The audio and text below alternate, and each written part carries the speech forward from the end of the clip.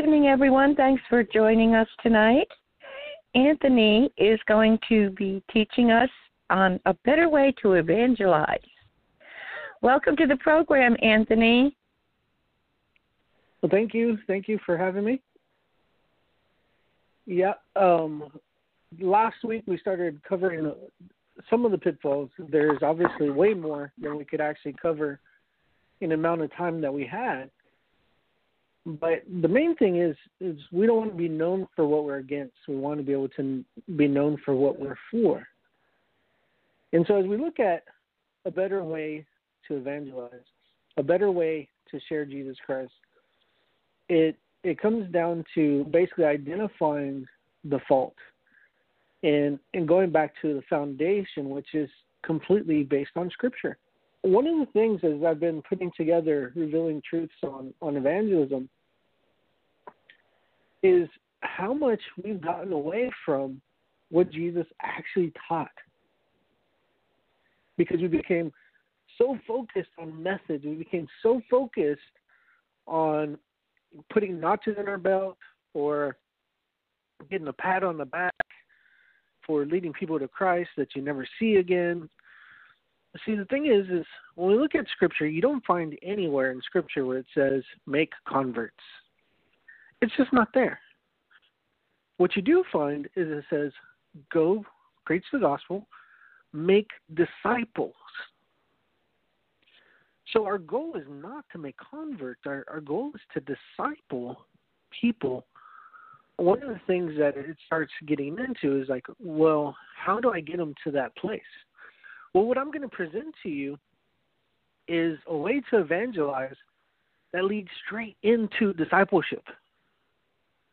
You might be thinking, I have no idea how to disciple someone. Well, we'll get to that in a later show. But today, I just want to focus on how do you get there?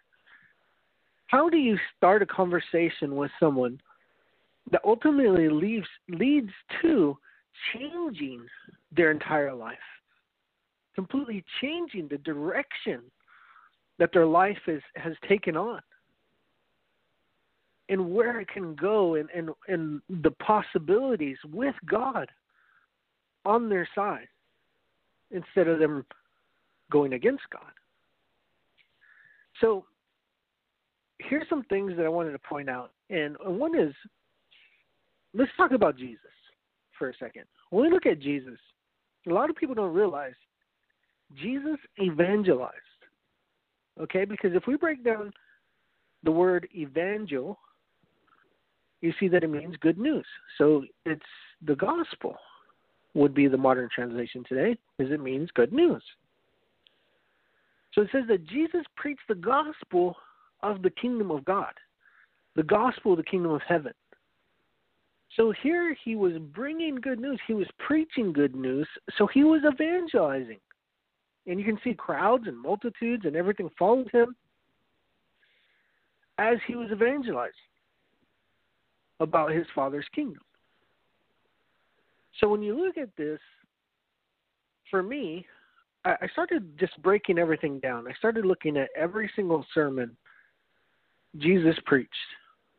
If it was a Sermon on the Mount, or when he commissioned the 12, or about John the Baptist, or a house divided, or the parables by the sea, or the kingdom's greatness, Christ, woes to leaders, the end times, the upper room discourse, and those are only out of the Gospel of Matthew. And there's some in Mark, there's some in Luke, there's some in John. Excuse me.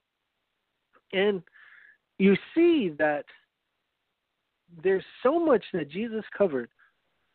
But if you look at the core, if you look at the principles, if you look at the essence of his message, you constantly find that Jesus is saying that God is good and completely trustworthy. And this is what his kingdom is like because he is so good. And he knows that God is good because of his relationship with God. So as you go through John chapter 14 and you see Philip telling Jesus, show us the Father. And he's like, how long have I been with you? and you say, show us the Father. I only do what the Father says to do. I only say what the Father says to say. And we see that Jesus' life was completely laid down for God. He only did the will of God. Even when he was in a moment of weakness, the Garden of Gethsemane, you see, what does he say? Not my will, your will be done. So you see, everything he did was complete submission to God.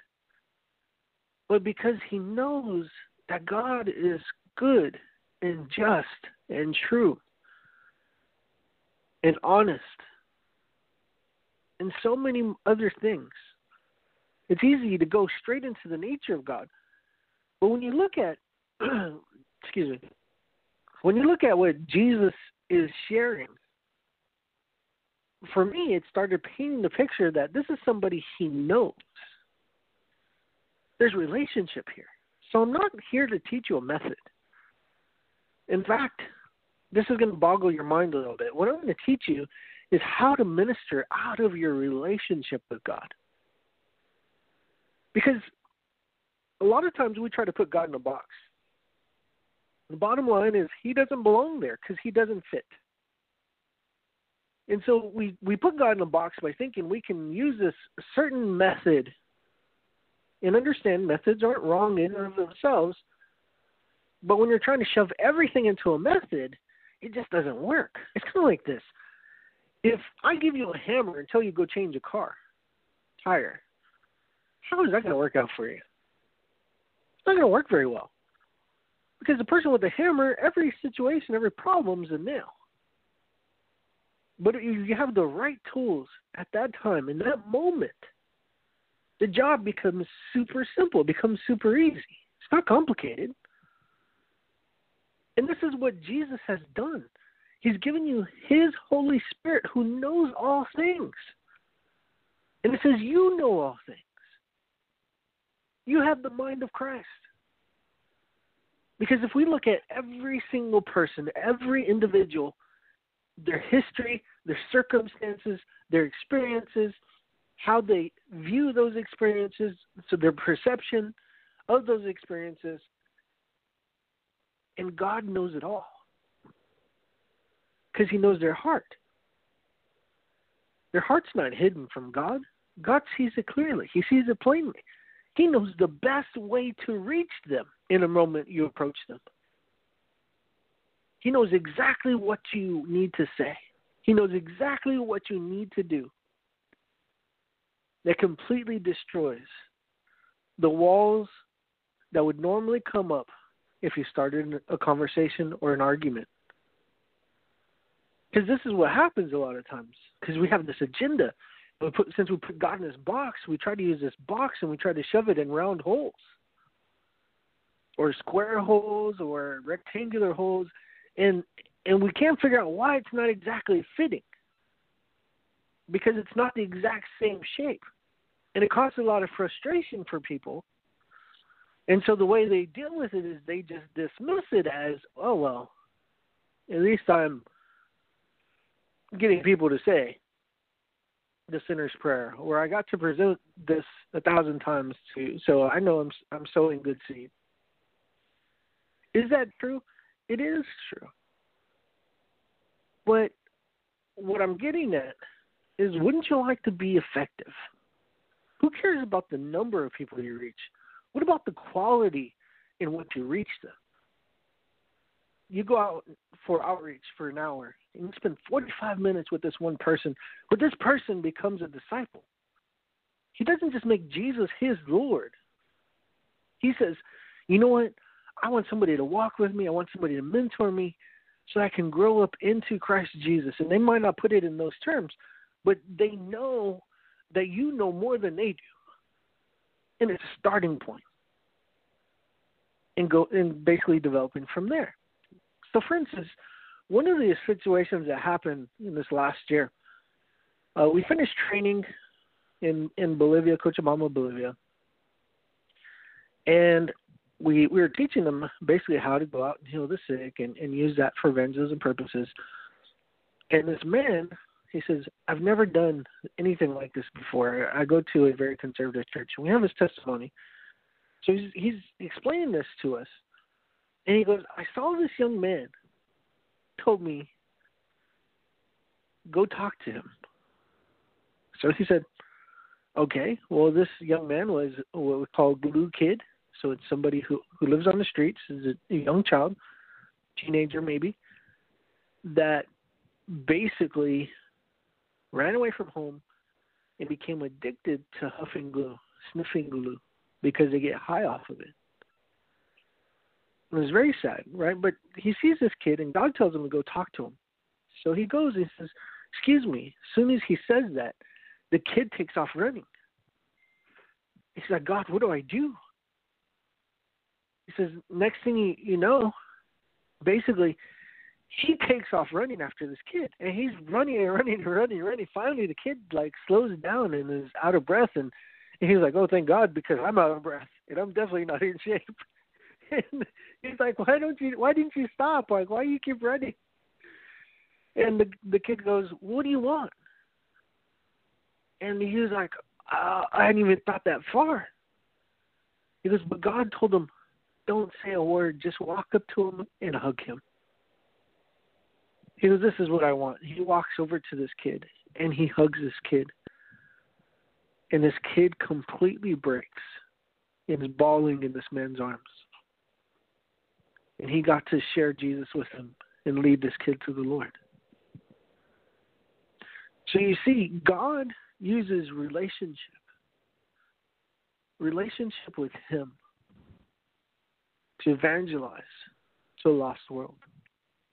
Because if we just take Scripture and we, is commonly used, and we take that, and we beat people over the heads with it, and we poke them and we prod them with the Word, they see the dry, dead letter. They don't see the living Spirit of His Word. And so when you go and you exemplify Jesus, you live the life of Jesus, you manifest the life of Jesus by loving sinners, by loving these lost people, because we were once there. We understand. We're not somebody who can say, well, I've never been there, I don't understand that. No, sin is sin in God's eyes. Doesn't matter how big, how small, it is sin. And being redeemed by God, being reconciled back to Him is so important, so key. How do you share with something like this? How do you share your relationship with someone else? Well, it's very simple. How do you share your relationship with friends, about other friends or loved ones? You can't help but be excited to say, oh, I met this amazing person, and they're this and they're that, and you can't hold back.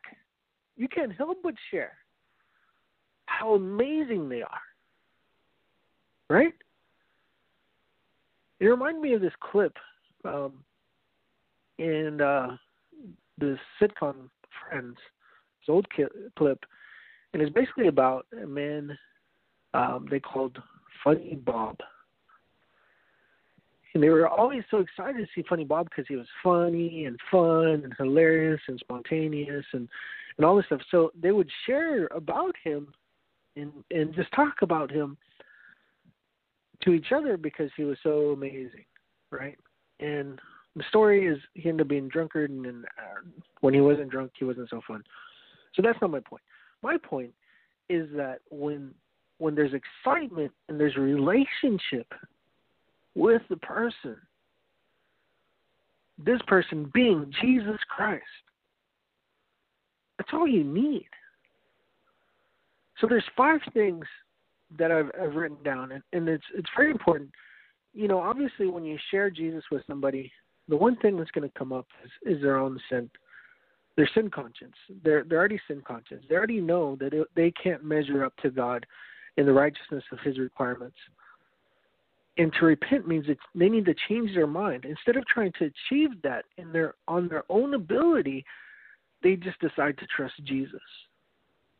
That's all it takes. How simple it is. Right? So here's 5 things for you to share. Share who Jesus Christ is number 1. Share who he is. You'll be surprised at how many people don't even know who Jesus is. They just know he's on a cross or was on a cross at some point. And if they ever been to Easter Sunday, then they know at some point he rose from the dead, but they don't know where he's at or why he rose from the dead or what's the whole point behind it or the significance. They don't know who Jesus is. Even though they've heard of him, if I can guarantee you can go into a church right now and ask who Jesus Christ is, and the majority of the people that you ask this question to, they won't be able to answer it. They won't. So number 2, I'm going to go back over these here in a second. So number 2, share what Jesus accomplished. So now you know who he is. Share what he accomplished. What does it mean? What's the significance? What makes him so amazingly great? And then you have share about your relationship with him. Right? You want to share with people how good he is. And that your relationship isn't based on the good times only, but that he sticks it through with you even in the bad times. That he loves you and cares for you and shows tender mercies and understanding even in the bad times, because it rains on the just and the unjust. Shouldn't shake you to your core. Shouldn't shake you to get you to question God and his trustworthiness or anything like that. No, that's what the devil wants.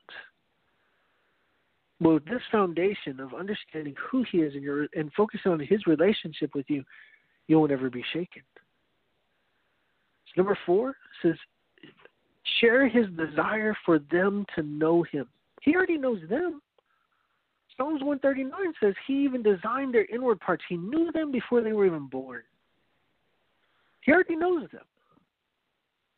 But they don't know him. And he desires for them to know him. How do I know that? Because it says that he desires that none should perish. That all would come to know him. I'm paraphrasing here. So let's look at the 5th part. Share. It's a serious decision, because you're basically sharing that you are going to marry Jesus, not just for this lifetime, eternity. See, the thing is we've gone out of our way in the past to make it so simple, so easy to receive Christ. It doesn't cost you anything. Doesn't require anything. Doesn't mean you have to lay down your life. Come to Jesus. He'll put a Band-Aid on everything you have problems with and send you home with a smile. No. Jesus calls you to lay down your life, to take up your cross, cling to it, and go down to death and back up again. Because it's the only way he can receive glory. Is when that old man, that old nature is dealt with and put to death with him on that cross. And this is getting into new creation, I know. It's getting into identity, I know. But this is the foundation. This is where we're evangelizing, we're sharing with people where they start from. We shouldn't dig a deeper pit that they have to climb out of and realize, oh my gosh, like I got saved on purely selfish motives. That's not very Christ-like. Or would you rather say, you know what? I've discipled people and they started exactly where I'm at with my walk with God. Because that in itself could be scary for some people. My heart's desire is, hey, I don't want you to start where I'm at. I want you to understand the concepts and the principles and everything I understand in this moment, and you have the purity. Let's say I'm evangelizing to you, and you make Jesus your Lord, and I start discipling you, you have the purity of heart, the purity of mind to simply just trust Jesus without all the bad doctrine, without all the mistakes and everything else that I've made along the way. And you just get to walk with God. You just get to do life with God. Have examples of that. Because this is what he's calling you to. It's absolutely beautiful. Absolutely beautiful. So let's look at this. Let's return back to who is Jesus Christ. Many people think that Jesus Christ was simply a great teacher. But we believe he was far more than just a mere human being. His death and resurrection radically changed the course of history. Christ's love allows people to enter into a true, meaningful relationship with God the Father, right? He's reconciled us back to the Father. So we know that Jesus' full humanity, he was born of a human. He endured the pains and temptations of humanity. He suffered a physical, humiliating death, which he was innocent of.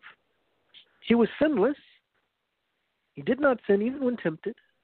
He was undeserving of punishment and death.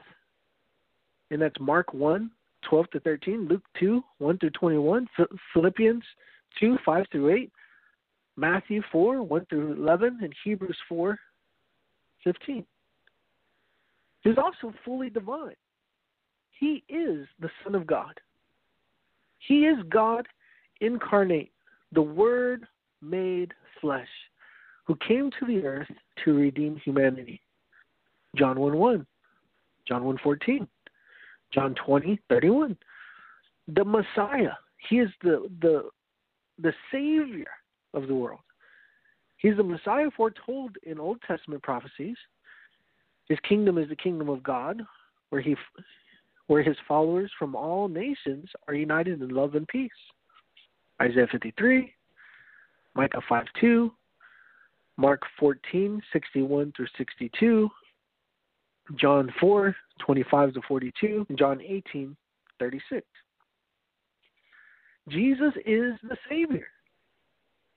Though sinless, he chose to die, and he received humanity's punishment for their sin in order to save them.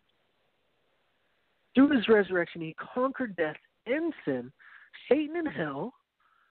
He also promises eternal life to those who believe in him. So he takes the foolishness of the world and he confounds the wise because he makes it utterly simple to enter in. But people would rather rest on what they can do and what they know instead of just trusting God. And that's all it takes. So we have Luke 24, 5 through 7, John 3, 16 and 36, John 5, 24, John 11, 25, and Hebrews 9, 14. Jesus is the last Adam. It doesn't say the second Adam. It says the last Adam. He provided forgiveness and a new life, abolishing the sin and death that Adam brought upon eternity. So if you don't know what I'm talking about, you can go to Genesis 3 to read about it there. The fall of man and how sin entered in to the world, bringing sickness with it and death. Then we have Romans 5, 12 through 21, 1 Corinthians 15, 21 through 22, and 45, verses 45 to 49. And Jesus is the high priest. He directly connects people to God. He was a perfect, sinless, ultimate sacrifice for sin. No other sacrifice or priest is needed for forgiveness from God. You'll find that in Hebrews 3:1, 4:14 through 15, and chapter 7, 24 to 27. So you can see Jesus, he has a lot of things. I mean, I barely even started scratching the surface because you can see that he is resurrection, he is the life, he's the way, he is truth, he's the good shepherd, he's the Prince of Peace. Right? There's so many ways to identify who Jesus is, but this is the thing, is as you rely on the Spirit of God and you're sharing who Jesus is to someone, He highlights certain aspects that he wants you to share with them because he knows that that will bring down the walls with this person. And God gets complete access to his heart. That's what he wants. He wants to give you a new heart, a new life, a life with him. And it's so amazing, so amazing. And so a lot of this that I'm sharing with you, you can find on our 7-day challenge in our institute, the Be the Gospel Institute. You can sign up for the 7-day challenge. We have a promo code I'll give you at the end. And basically, we go through and we start challenging every aspect of your life. And I'm telling you, as I was really been looking at evangelism, really been going back to it, it's something God's been working on me on for the last 4 years at least, returning back to biblical evangelism and sharing the good news about Jesus Christ and what he did, who he is, what he accomplished, and my relationship with him. Because, well, I'm trying not to get ahead of myself and I just get a little excited going over this. And so let's go what he accomplished before I jump to my relationship with him.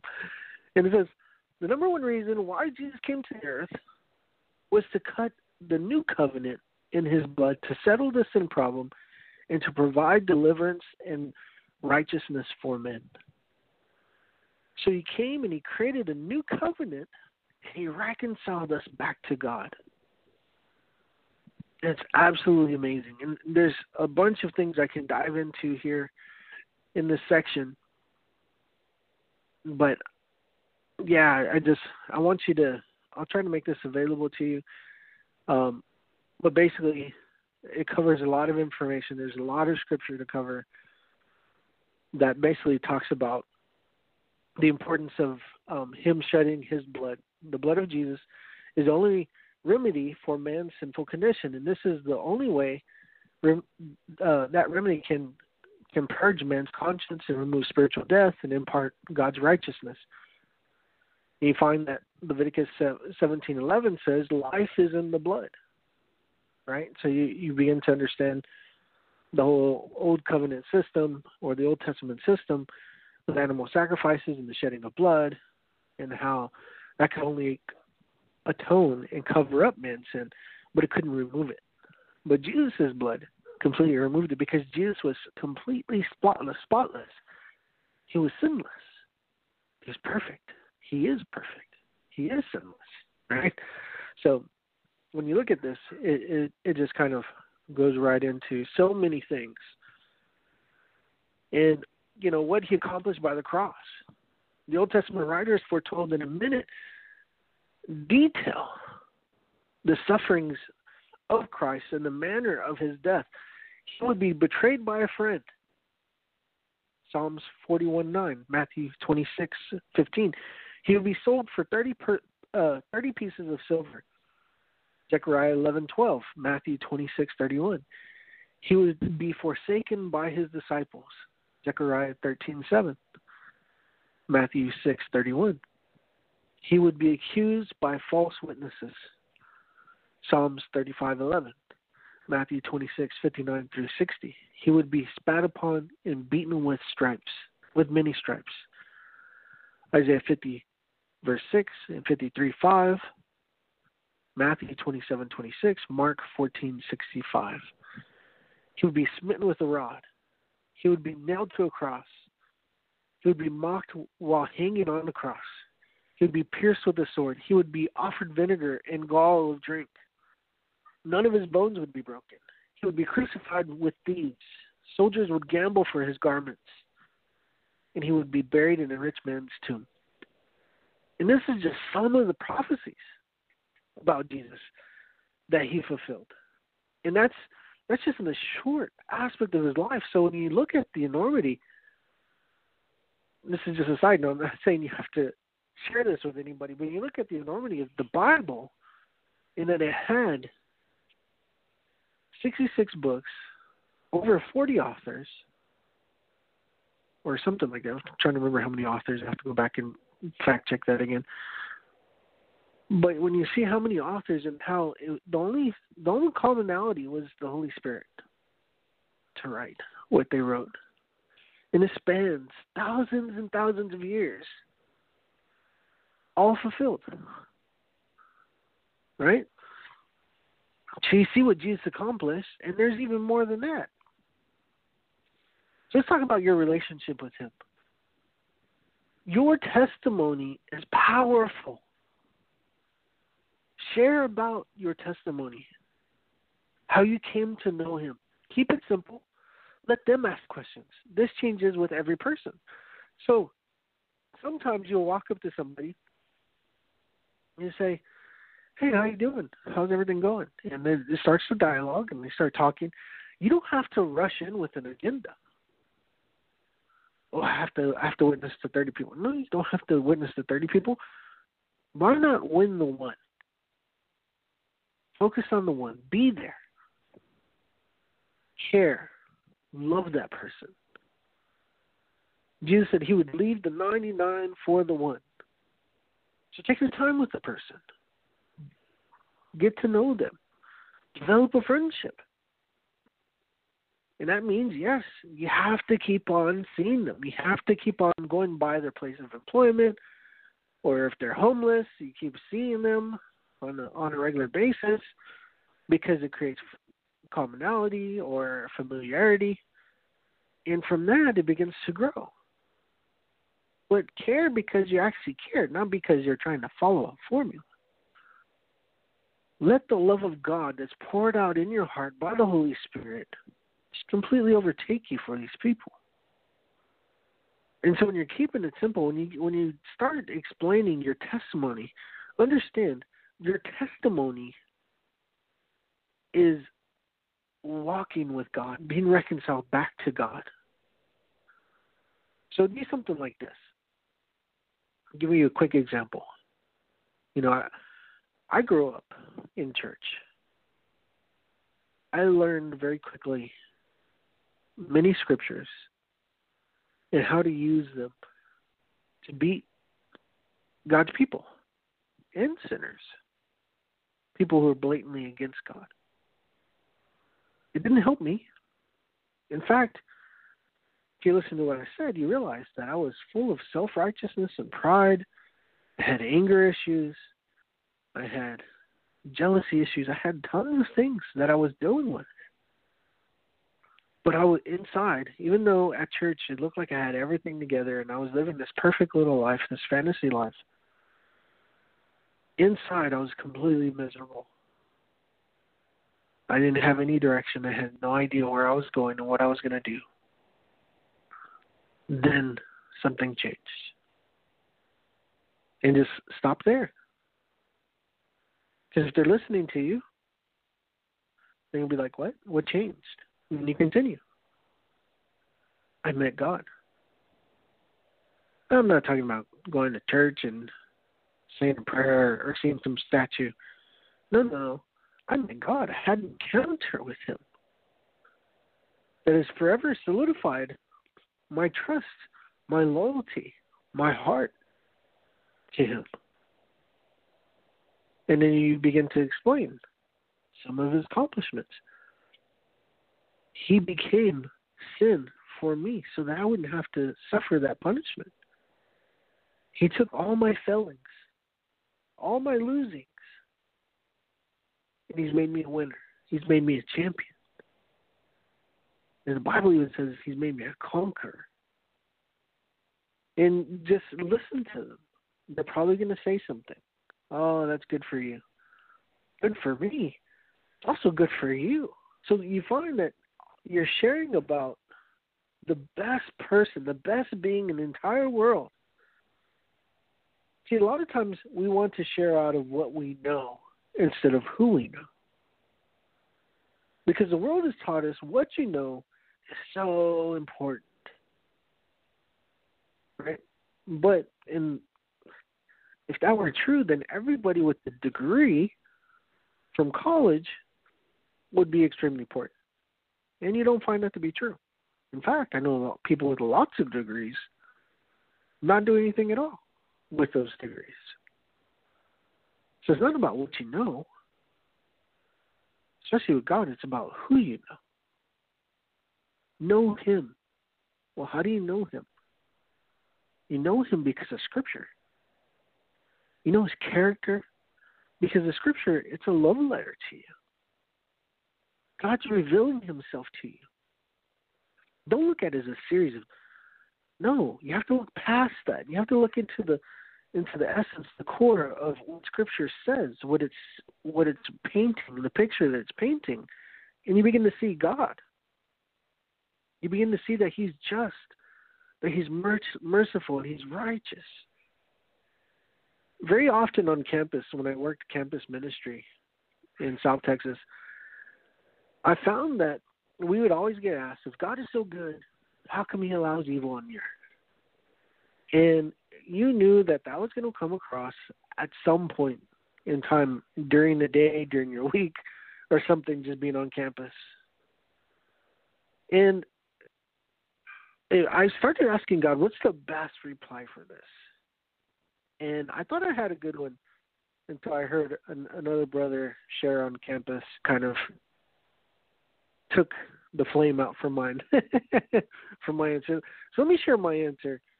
And basically, I've even heard Lecrae sing in one of his songs the exact same thing. And so basically, I tell him, I go, well, let me ask you some questions. So let's say we both agree that God is good. And because He's so good, there's no bad in Him. And so they'll agree. And you say, okay. So God is just. There's no injustice in Him. You have to understand that it's black or white. There's no gray area. So if we look at humanity, we see that all of humanity is tainted by sin. And you could say, well, I'm perfect. I'm better than the next person. But look, at the end of the day, even if you stole a pin in your life, you've committed of God. And so if He's going to get rid of evil, He would have to get rid of everything. But instead, He had a better plan. He sent His Son, Jesus Christ, in the likeness of sinful flesh to condemn sin in the flesh, reconciling us back to God. And I thought that was an amazing answer. In fact, I actually used it several times in different conversations that really destroyed how they thought and where they were going to go with it. But the argument I've heard recently is this: I'm not going to answer that question until you ask it the right way. And the gentleman said that the people talking to him were like, what? He's like, yeah, I'm not going to answer that question until you ask that question the right way. And they're like puzzled. So they repeat the question. He goes, nope, I'm not answering it until you ask it the right way. And finally they're like, well, how do I ask that question the right way? And this gentleman responds, he goes, God, being infinitely good and just, how is it that He doesn't kill us in our sleep because of the sin in our lives? And just that simple explanation brings a lot of closure to it as well, because you can see that what it opens it up to is showing that God is merciful and His heart isn't to punish us. He's not the Godfather waiting for us to slip up so that we can sleep with the fishes, but actually to walk with us and have a relationship with us. And that's why it says that we are to co-labor with Him. We look at Adam in the Garden of Eden. We see God brought all the animals before Adam, and He named them. Why did He do that? Even then, He desired to co-labor with man. So it's very interesting. I know it's a little off topic, but here we go. It says His desire is for them to know Him. He wants them to know Him. God is personal. He wants a relationship with everyone. God has a particular plan for everyone's life, and it's completely different from life to life. The only way people can step into this destiny in God, is to submit to Him and walk out the plan with Him. That's what I'm saying. God wants to co-labor with us. He has the best absolute plan for your life, and it can only be accomplished by walking with Him. And so it brings it to the last point. And this is something very important. Don't pressure people into a decision. It's not your job. Spirit takes care of that. But you present them with the understanding that they're having to make a decision, and even when in them not making a decision, they're making a decision. So that's why I like to say, do you realize that this is a serious thing?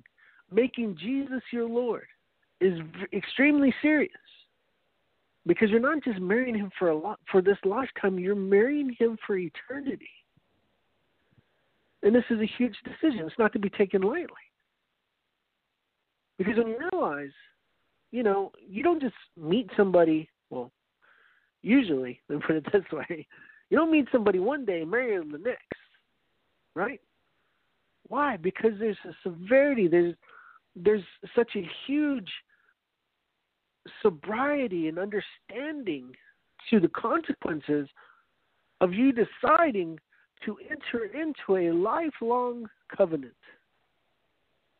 Covenant we have with Jesus is for eternity. And it changes so much on how it is. Because we look at Jesus. What did Jesus say? He says before somebody makes a decision, or let me put it the way he says it, he says before a builder builds, he sits down, he makes sure that he has everything he needs to finish what he starts. It's like a man who found a pearl in this property, and he went and he sold all that he had to go back and buy that property. They had to give up everything. So you see what God wants, what He's asking you for. He's asking you for everything. Complete, total, extreme surrender to Him. And it seems hard. It seems complicated, I know. But when you understand that He is an absolute good, trustworthy, righteous and holy and perfect and merciful and gracious God, it's hard not to.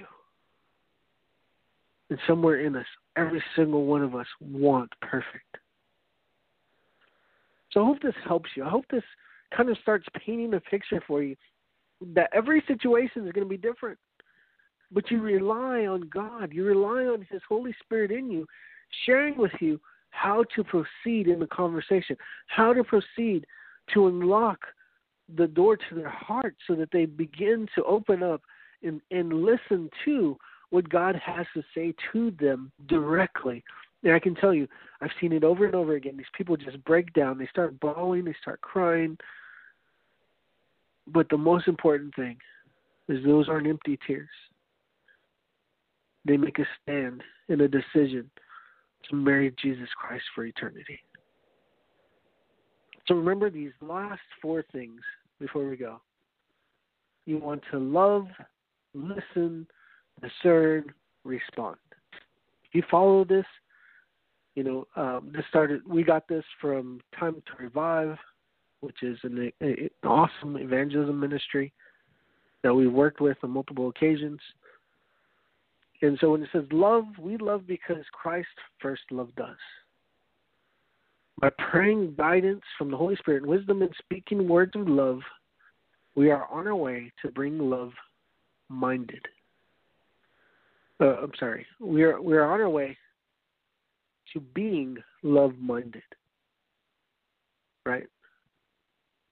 So you want to love the person. You want to take your time. You want to care for them.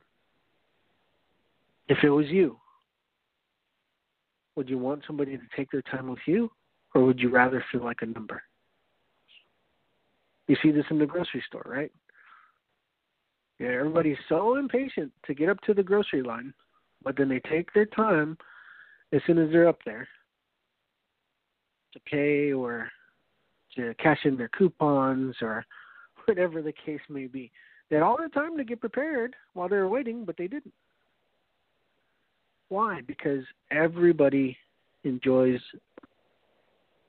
being loved, even if it's as simple as that.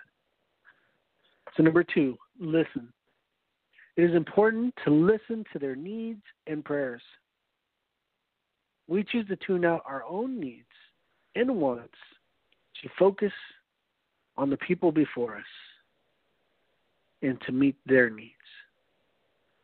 So you want to put your thoughts, your distractions, everything aside, and you want to listen. You want to hear exactly what God's saying to them and for them and what they're saying to you, right? And so the second part is discern. I kind of jumped ahead a little bit. So this is number 3, discern. It says, by being in constant dialogue with God about every encounter, you then can discern that God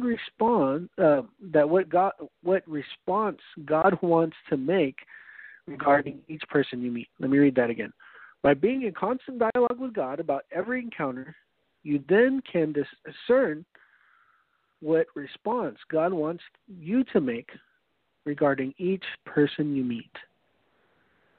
He begins to share with you details of people's lives. He begins to share with you how to respond to them and talk to them. I'm telling you, sometimes it can be tough love. Sometimes they can be cursing you out, and God just wants you to just be silent and still and hug them. My cousin shared with me this one testimony where he was in Mexico, and they were out on the streets, and they were inviting people to their big campaign that they were doing, and he says it was going amazing. We're having an amazing week. All these people and their families were getting delivered and healed and set free and coming to Christ, and they were there at church every day after they made Jesus their Lord. They were there every day. He goes, so I was out and on the streets, and I'm walking back to the church because we're going to have a meeting.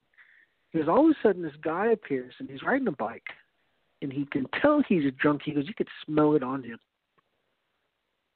And the man says, are you at the church? He says, yes I am. And he goes, I want to give my life to Christ. So he says he stops, he looks at the man. He can't explain it. He just looks at him and goes, no, you're not serious. Come back to me when you're serious. And walks off.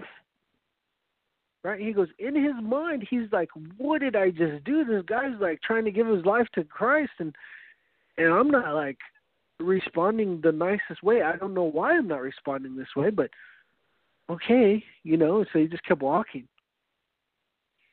And this man comes, and he throws down his bike, and he's like, please, sir,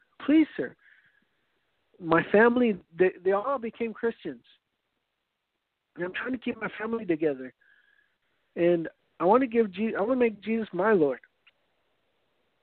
And so my cousin stops, and he says, I looked in his eyes. He goes, I know it wasn't true. I know he had no desire to make Jesus his Lord. Probably, he goes, it was true about the family, but he had no desire to make Jesus his Lord. He goes, so I continued on. I said, nope, you don't deserve him. And I started walking off. He goes, in my mind, I was like, it doesn't get better than this. Like, what's wrong with you? Like, why are you doing this? And so he keeps walking. Finally, this guy throws himself on the ground. He's like, please, sir, you don't understand. I need him. I need him to change my life. I need him to forgive me of my sin. He stopped. He turned around. He goes, now you're ready. And he led him to Christ.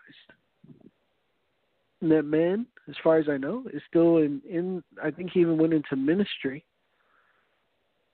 and is just serving the Lord to this day.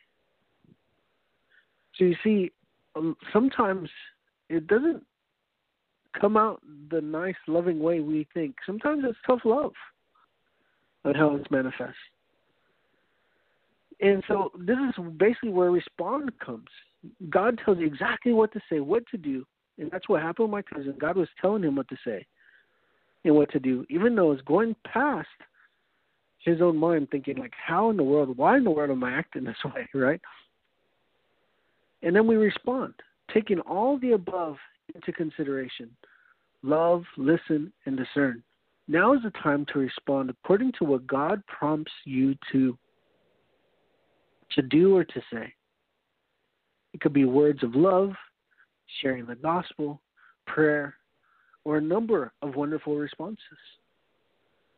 But you begin to respond out of what God shared with you. Because it makes a difference. It changes everything. Because you begin to see that God is personal.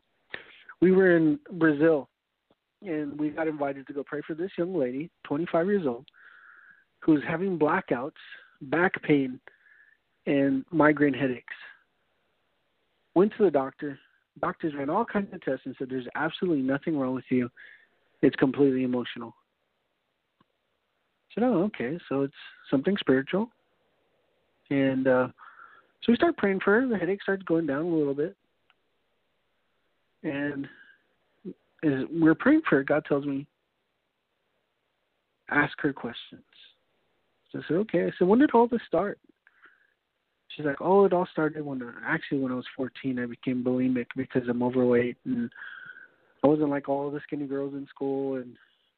And as she's saying that, God tells me she rejects her own body. That's why she blacks out. And I'm like, what? Is that even possible? So I'm having this whole dialogue with God in my head while this is all going on, right? But I'm listening to every word she's saying.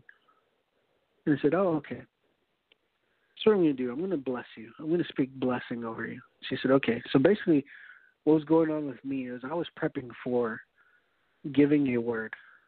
So I said, God, okay, I see what's going on here. What do you want me to say? What do you want me to tell her in this moment?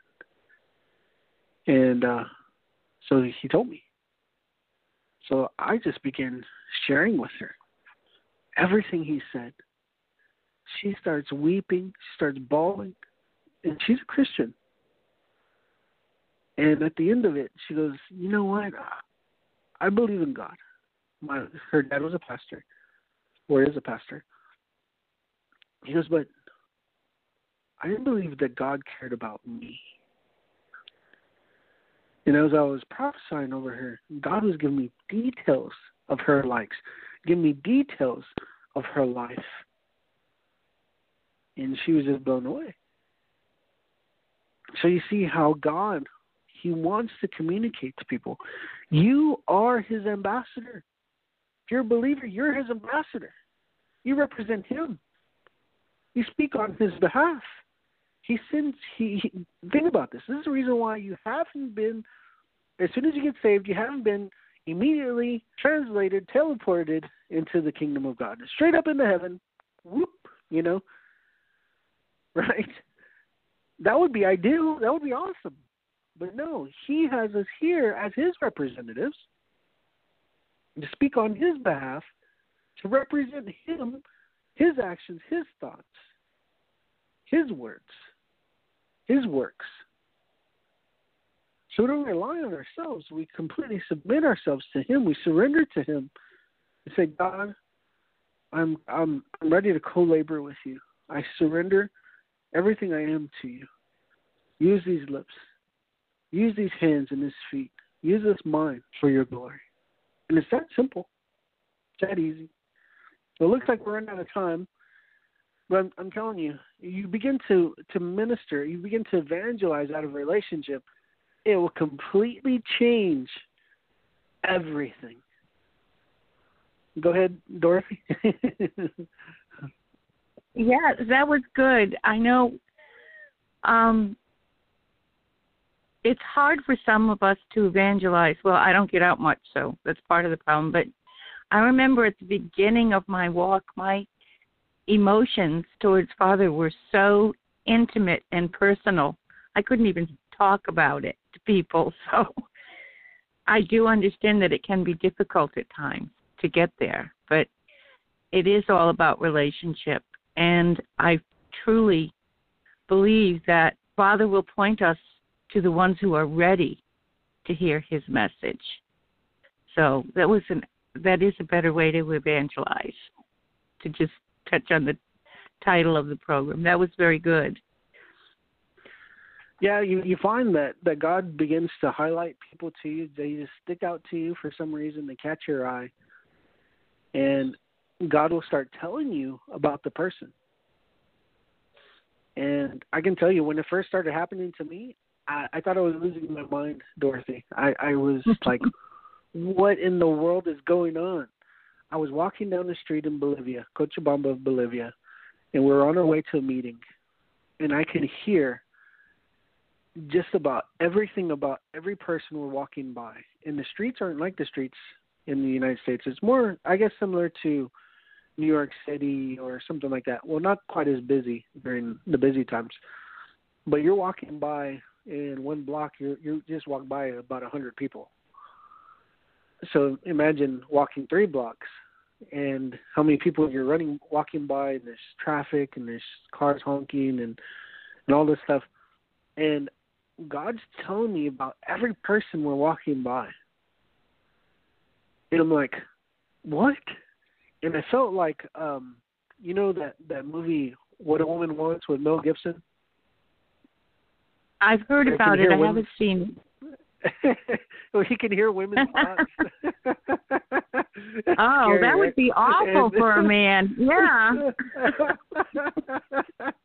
And so it's basically like that, but I could hear everybody's thoughts and even what they were going through, and God was just telling me where they were at, and I'm like, whoa, it's like, God, this is too much for me right now. I'm just trying to go to a service, you know. I've got to speak here in a little bit, and you're telling me all this stuff. And so basically focusing in, I started realizing I can direct that to certain people, and God begins to open up everything about that person to me if I just listen.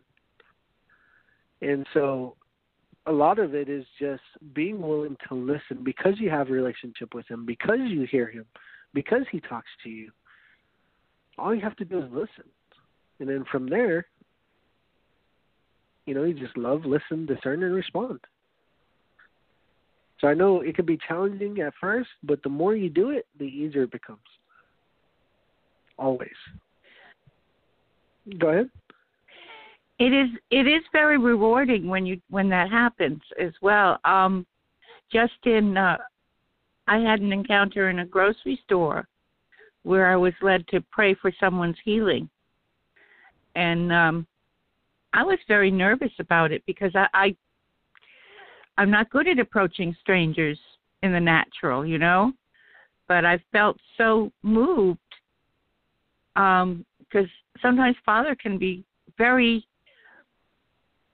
he just lets you know what he wants when he wants it at times. Right. And I did. I went up and I prayed for him, and the guy was open to prayer. And then he turned around and prayed for me. So it was a very nice encounter. Yeah, and the Bible also says we never know when we're ministering to angels unaware. Right. For me, I've had some encounters just out evangelizing that I know I either missed an angel because I haven't been perfect in my evangelism, right, and reaching out to everybody. And so not to put anybody under any condemnation. You know, this is God's heart. It's for people. That's the currency of heaven. It's people. It's relationship with God that brings these people into the kingdom of God. And so yeah, you'll find that God will impress on your heart. He will talk to you. Basically, I can tell you, everybody's done this. Everybody's done this. I don't care who you are, how long you've been saved. Everybody's done this. God tells you something. He even tells you to do something concerning a person, and you'll say, God, is that you? Right? Because you would have that. Yep. Right? And then, absolutely. And then you say, Then you find a way to wiggle out of that area so you don't see that person, and then you tell God, okay, God, if I see that person again, then I will tell them or do what you want me to do. And guess what happens? You see them again. And then either you do it or you don't do it. Right? Right. So it's not that you don't hear God. You just need to be able to stand in the comfort of his goodness and say, you know what, God's not going to put me in a situation that's going to put me in danger. He knows everything. He goes before me, and he's also our rear guard. He protects us from behind. So if he's leading me this direction, it's obviously for a reason. So let me go and share with this person what he wants me to share. And this opens up a whole different world, because then you begin to realize, just as Dorothy was saying, that there's these kairos moments, these moments in time that are so key, so monumental, that it redirects the whole life of the person. It's a monumental moment in time where it changes everything. The direction, the path, the destiny completely changed for God. And your days are full of them. But the thing is we haven't been listening. We haven't been paying attention. Imagine how many people you pass by every day, either in the grocery store or just commuting to work or whatever it may be, that God's been saying, hey, I've been trying to talk to you about this person for a while now. You see that guy three seats down in the subway? Or 3 seats down in the waiting room or wherever you're at, and it's like, they're thinking about committing suicide. I need you to talk to him. What, me? No, I'm not. God, you're going to trust me with that? No way, right? And we're quick to talk ourselves out of it because we don't realize how much God loves us, how much he trusts us. And it's from this place that we begin to minister. We love and we care for these people, and we see God show up. I'm telling you, if you have one verse, because a lot of people say, well, I don't know enough Bible. Oh, okay, if that's an excuse, then you'd have to disqualify a lot of people, even those throughout the New Testament, because they didn't have a Bible. They would have to go to synagogue to read Scripture, right? But you can see a lot of the ministry, especially in the Gentiles, was not in the synagogue. It wasn't where they can hear Scripture. But what did they have? They had the assurance of faith in Jesus Christ by the Holy Spirit. And so you can take one verse, that God so loved the world, that he gave his only begotten Son, that whosoever believes in him shall have everlasting life. Right? You can take that one scripture to devil with it because you understand it. Because you understand it from a place of relationship where it's alive, not dead. It's alive. Right? And I also think we get stuck on, we have to know the scripture as it's written. I know a lot of scripture, but I don't, necessarily remember it word for word, but I remember the intent, and it's inside me. I can talk Bible without even mentioning, chapter and verse. And that's something we all do without realizing it. Because once we ingest the doctrines and the scripture and the intent of the scripture, and we start living it and becomes a part of us, it becomes a part of our language as well. So, you don't have to quote scripture, chapter and verse, just what you've learned, what you're living. Yeah, what you actually find is that that's more of a turnoff in our culture today, to quote scripture. They immediately pass you off as being religious. Right. And so what I teach people today in evangelism is, okay, I want you to be able to quote chapter and verses, but at the same time, I want to be able to paraphrase them in a regular conversation. because it's still the Word of God speaking it out. And it's still sharper than a two-edged sword, right? And it's piercing their heart. It's touching their heart. Because people know truth when they hear truth. So you don't have to know tons of Scripture. You don't need to know all the addresses and everything else for them, because you're not speaking at a church. You're talking to somebody in a regular dialogue. Now, if they say, where is that in the Bible?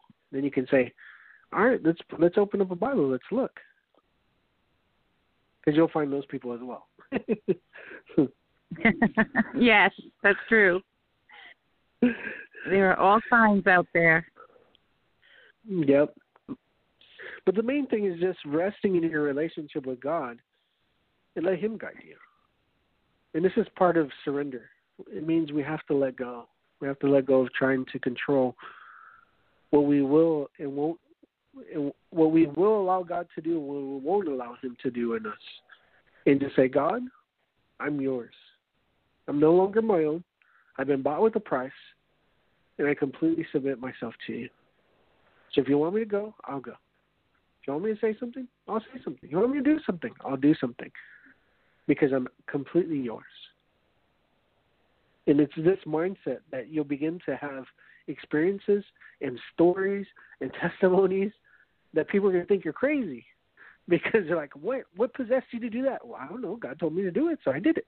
So you begin to understand yourself, and God starts revealing pieces of Himself, and it becomes more intimate because you start to realize why God has you do things and has you say things and why He said things in Scripture.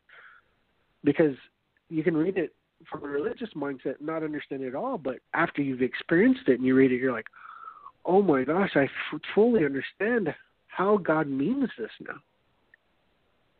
And it changes a lot. It does. And there's also a great, I don't want to say reward because it's not tangible, but when you obey Father, when He tells you to do something, it's such a good feeling. It is rewarding, but not in a tangible way. I don't know how to explain it.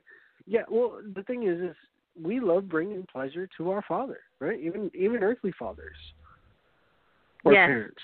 That's it's honor.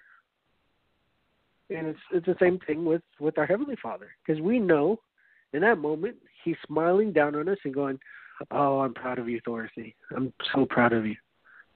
Right? You know it because you can sense it, you can feel it. And it's not that He's not proud of you otherwise, because He's always proud of you, but in those moments it becomes tangible. Yes. So I know we've gone over our time a little bit. I want to share that we have a number of courses available for free on our Be the Gospel Institute. So if you'd like to support our ministry and get some good teaching, you can definitely join Be the Gospel Institute for free. We have some free courses there, and then we have some paid courses. I've been working on the Revealing Truth series. I will be able to go much deeper in evangelism as I've been writing out the manual and working on the manual for Revealing Truths on evangelism. It has been crazy what I've been finding, Dorothy. Crazy stuff. And I'm just like, what? How did this ever enter into the church? And we've just accepted it full line and sinker and begin to see why it's so watered down. Why we watered it down so much, trying to make it more palatable for people to accept Christ. It's like, right, more socially acceptable. Yeah. Right. And so, yeah. And then we're talking about what it truly means to be born anew, even though we use the terminology born again. I actually go back to John 3 and explain that whole section out in the Revealing Truth about being born again.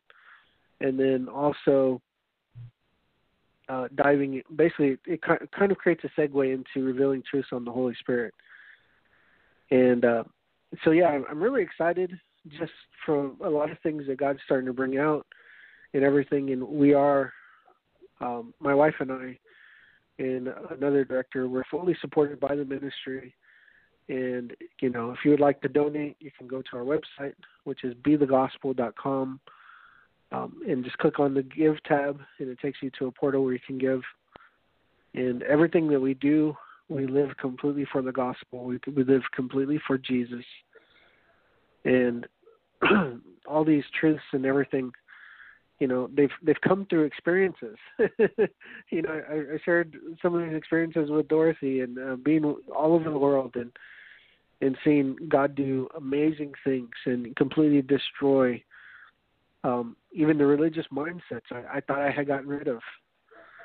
And that is just amazing. And he just doesn't fit in any box I've ever found.